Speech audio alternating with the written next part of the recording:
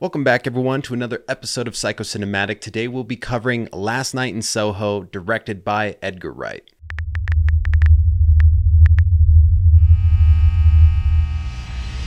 Now, I kind of stopped saying this for a while, but just in case you don't know, spoilers are ahead. So this movie centers around Eloise, who is into fashion. She gets accepted to a fashion school in London from her country town somewhere in the UK. And I gotta say, the very first thing that stuck out to me with this movie is I can't stand watching Eloise's grandma ever since I watched her in the movie called The Owners, which I'll probably cover on here one day because it is such a freaky movie. So anyways, I hadn't seen this preview since, I guess, early 2021, and I didn't rewatch it before watching this movie. I just knew that I had seen it once and it looked like it was going to be good, so I wanted to watch it. So with that being said, I kind of thought that Eloise was the one who was in the 60s because when you go into her bedroom, she's got the Breakfast at Tiffany's and all these other 60s looking things in her room. But then when she's traveling, she's got Beats on, and I was like, wait, how come that didn't pop into my head when I saw The Taxi? I'm sure that probably wasn't a 60s car. I just wasn't even thinking about it because I was just believing that she was in the 60s, and I was just like, wow.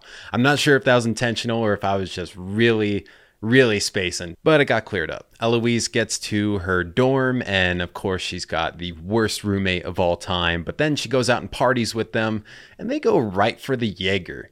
And I don't know if London women are different, but I have never known a single woman here in the United States that was like, yeah, let's have some Jaeger. I honestly don't know anyone who wants Jaeger. Jaeger tastes horrible. So either that's bullshit or they are really built different in the UK. Now, when Eloise's roommate and the friends go into the bathroom and snort coke and talk shit, I cannot believe how fucking brazen she is to just start talking shit about her. I mean, you saw that Eloise left, so she's either outside or in the bathroom more than likely. So I'm just like, how dumb can you be? But I mean, it just further goes into how horrible of a character, not like horribly made, but horrible the roommate is. And then later, Eloise is listening to her music in her headphones, but she's at what looks like a dorm party.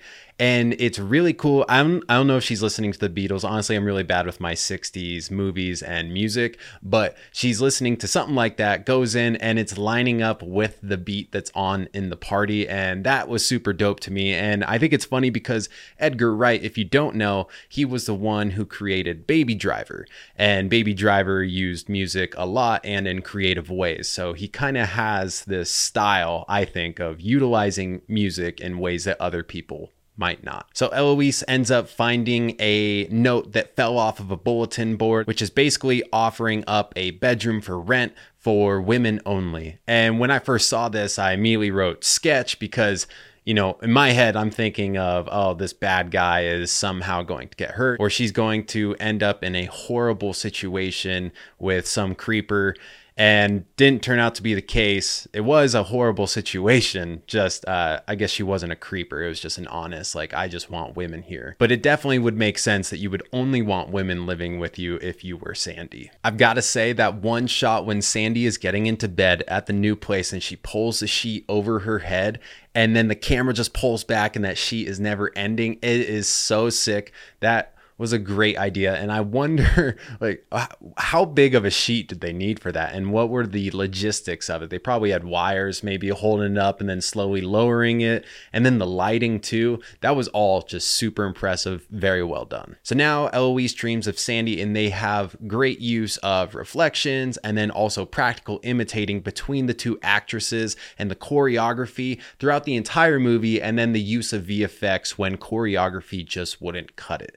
Very impressive work. When Jack is introduced and then he starts dancing with Sandy, I honestly cannot help but see that super cringy scene from Morbius. And I never even saw Morbius. If you were on TikTok, though, a couple months ago, maybe May or April, whenever that was in 2022, then you would know that Morbius got super trendy on TikTok for all the wrong reasons. So I don't know if I can ever see this guy differently. When Eloise eventually wakes up from her dream, she's got that hickey on her neck that she doesn't see until she's at school. But I love this because it's creating real stakes beyond avenging Sandy when she realizes that she's in danger. Because if she got a hickey, then she could probably be harmed in this dream world too, like some Freddy Krueger stuff. Now, I think it was John who asked Eloise if she had plans that night. And when she responds with, yeah, I kind of do have plans tonight, that was basically like saying, yeah, my plans are to go home and have a sexy dream.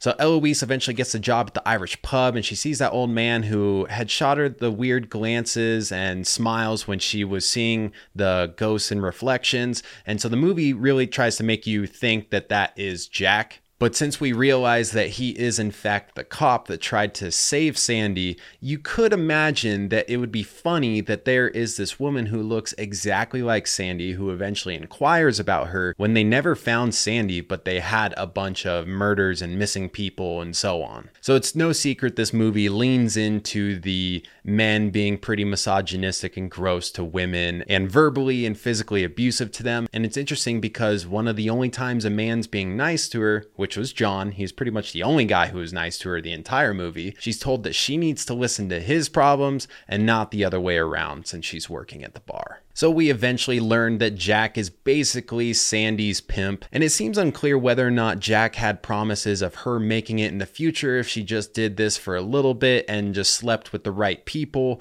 or if he just kind of trapped her into being a prostitute. Something else I also found unclear was whether or not she was getting drugged or intentionally getting drunk so she could get through what she had to do. Getting drugged is something that this movie toys with a lot, but is only ever confirmed when Eloise gets drugged by Sandy. Now you could probably argue that Sandy was getting drugged the entire time because they were using that same distortion, kind of kaleidoscope effect every time someone was questionably getting drugged. Eloise has John over and then sees the vision of Sandy being stabbed to death by Jack, and she's tripping out, she's freaking out, and then old woman Sandy comes in, and honestly, John is so lucky to even be alive after that point, knowing everything that Sandy had been through. And then also, Eloise is lucky that John even sticks around because she really screwed him over right there. The mirror gets broken, he steps on glass, and she doesn't even really apologize or anything, and he's willing to look past it, and not only that, but offer her help. What do you need from me? How can I help you? I don't think anyone deserves John. This part was a bit frustrating. The fact that she thinks that she can just go to the police and be like, hey, I'm seeing visions of this 60-year-old murder case and I'm trying to get to the bottom of it. I don't know what's happening. And everything's just going to work out and they're going to believe her. That's pretty ridiculous. Maybe she really is crazy. I don't know. So Eloise goes to the library and she starts seeing the ghosts of all of these men, and they must be showing up because she's looking for murder stories, and they're probably showing up to try and get help as if they are victims because these murder stories are probably them. So they're probably not trying to scare her, but they want to be avenged and saved. And then Eloise goes to stab one of the ghosts, and then it turns out to be her horrible roommate. And I think it's symbolic of the fact that the ghosts try to portray themselves as completely innocent and victims, much like the roommate did. But I do appreciate that the roommate responded what I think to be realistically. She said, no, it's not okay. What in the actual fuck? I mean, I think that we would all respond that way if scissors stopped just inches from your face only because someone else stopped the person's hand. I also wrote this down because if you saw payphones pretty much anywhere else in the world, you're wondering, why do you still have them? And I wonder, does London only keep around these payphones just because they're iconic? Or do they really think that it serves that big of a purpose in the year 2022? And now we have arrived at the ultimate twist of the movie, the fact that the old woman is Sandy, and that really made this movie. Without that twist, I feel like this movie would have just been okay, and it took it from okay to good or even great. So now my question is, if she killed Jack and 30 plus dudes, how do you get away with that as a prostitute? So you kill 30 dudes and your pimp doesn't get suspicious. Or do you kill your pimp first and then you lure in all these other dudes pretending like you just want to fuck them and then you kill them? That's what I'm curious about. And I'm guessing that if it is the latter, which seems to make more sense, that she probably had already had sex with them as a prostitute and then lured them in, already knew who they were, because I mean, otherwise, why would you just lure in random people and murder them? She would really be the bad guy there if that were the case. So she drugged Eloise, getting ready to kill her. She's going to kill John, who's outside, and she stabs John when she invites him in. And at first I was like, you gotta be kidding me. If John dies, I'm gonna be so freaking mad, because he's the best character in this movie. But then as it carried on a little bit more, I was like, oh no, I don't have a joke moral of the story yet. And one instantly popped into my head, and I now selfishly wanted John to die so that I could say this. The joke moral of the story is nice guys get finished last. I'm sorry, John. I'm sorry. And then this movie wraps up with Sandy basically giving up on trying to kill Eloise because she just doesn't want to. She never wanted any of this from the start, and she's not going to go to prison, so she's going to kill herself because she's been in a prison her whole life, is what she says, which is tragic. And the way they handle that, I think, really lends itself to still liking Sandy as a character, because if she would have just went in there, wrecked shit, and that's it, then you'd probably be like, well, this character they were trying to get me to like this entire time now turns out to be really shitty. All right, now I'm going to talk about my thoughts on some of these fun facts from IMDb. The actress who played Eloise, I might be butchering this, it's spelled like Thomasin McKenzie. She was actually going out for Top Gun, and she dropped out to then get this movie.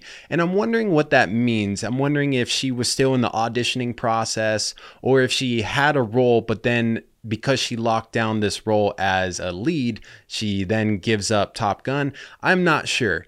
It'd be very interesting. If you know, if you're an actor, please let me know down in the comments, because I'm very curious. Now, in the credits, in between these slides of credits, they were having random shots of empty areas in Soho, presumably. And I was wondering why they did that. But it turns out that they did that because the pandemic had started, and basically no one has ever seen the road so empty, so they added that in. Something else that's cool is that Stephen King got an advanced screening on this movie, and he said, I hardly ever rewatch. There's so many good things out there, but this one is special. And I thought that was cool because Eloise definitely seems like she shines. And while I was watching the movie, I was like, this feels like something that Stephen King would have written, all about seeing ghosts and people in the past. And it's funny too, because while I was watching it, my wife came into the living room and we paused it, and it happened to pause on the most precarious scene. The camera is panning this way, and it paused on some oral sex that was going on. And I made the joke that it looks like The Shining, that little gopher monster thing that's doing the same thing. Very disturbing. And you know what? They could have been referencing that low key anyway. Something else that's cool is that all the older people in this movie with bigger roles, the cop, the grandma, older Sandy, the barmaid, they were all pretty popular in British film and television in the 1960s, which I think is really cool because Edgar Wright apparently is super obsessed with the 60s, and it sounds like he really did his due diligence to make sure that he's really paying homage. All right, so I was thinking about this movie, and I was wondering to myself, what would have been the conclusion to this movie if it didn't have that twist? And the thing that I came up with that they could have done, but I don't think it would be better, but it would have taken more of a time traveling stance. I could see them having Eloise stop Jack from murdering Sandy, or just buying her enough time so that Sandy lives.